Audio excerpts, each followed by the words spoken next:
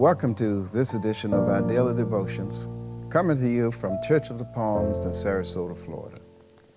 We're glad that you took the time to join us today. My name is Melvin. I'm one of the visitation pastors here at the church. Let us pray. Eternal God, thank you for the opportunity to present your word today. I pray that everything I say will be acceptable in your sight, O Lord, my strength and my Redeemer. Our scripture reading today comes from the Gospel of John, chapter 4, verses 16 through 26. It reads as follows. Jesus said to her, "Go call your husband and come back." The woman answered him, "I have no husband." Jesus said to her, "You are right in saying, 'I have no husband.' For you have had 5 husbands, and the one you have now is not your husband." "What you have said is true," the woman said to him. "Sir, I see that you are a prophet. Our ancestors worshiped on this mountain, but you say that the place where people must worship is in Jerusalem." Jesus said to her, "Woman, believe me, the hour is coming when you will worship the Father neither on the mountain nor in Jerusalem. You worship what you do not know. We worship what we know, for salvation is from the Jews. But the hour is coming and is now when the true worshipers will worship the Father in spirit and truth. For the Father seeks as is these to worship him. God is spirit, and those who worship him must worship in spirit and truth." The woman said to him, "I know that Messiah is coming, who is called Christ. When he comes, he will proclaim all things to us." Jesus said to her, "I am he, the one who is speaking to you." This is the word of the Lord. Thanks be to God. By the time of Jesus, Samaritans and Jews had been enemies for centuries. But the most intense rivalry began around 200 BC. The source of the conflict was a dispute over the correct location for the center of worship. The Samaritans had built a shrine on Mount Gerizim and claimed that this was the proper place of worship. The Jews claimed that the Jerusalem temple was the center of worship. To Jews, Samaritans were outcasts, ritually unclean, and bitter enemies.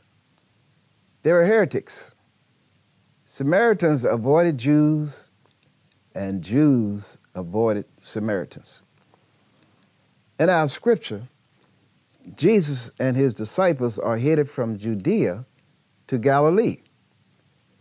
The route through Samaria was the most efficient one.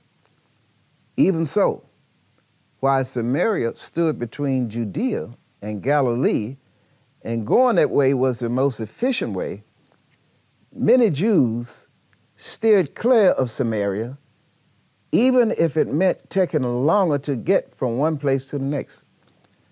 One commentator puts it this way, saying that Jesus' itinerary may have been governed by geographical expediency, but his stay in Samaria was governed by the theological necessity of offering himself to those whom social convention deemed unacceptable. In other words, Jesus knew that there was a needy soul in Samaria that he could help. When Jesus and his disciples arrived at the Samaritan village of Sychar, Jesus, tired from the journey, decided to rest by a well while the disciples went to get some food. And as he waits for his disciples, a woman comes to draw water from the well. And when he sees her, Jesus does the unthinkable. First of all, he talked with a woman not related to him in public. This was against social convention. Secondly, he talked to a Samaritan. To put it simply, here we see Jesus talking to not only a woman, but a woman of an enemy people. Jesus risks his reputation by being seen with a Samaritan woman. Let me ask you this. Have you ever known someone who was off limits?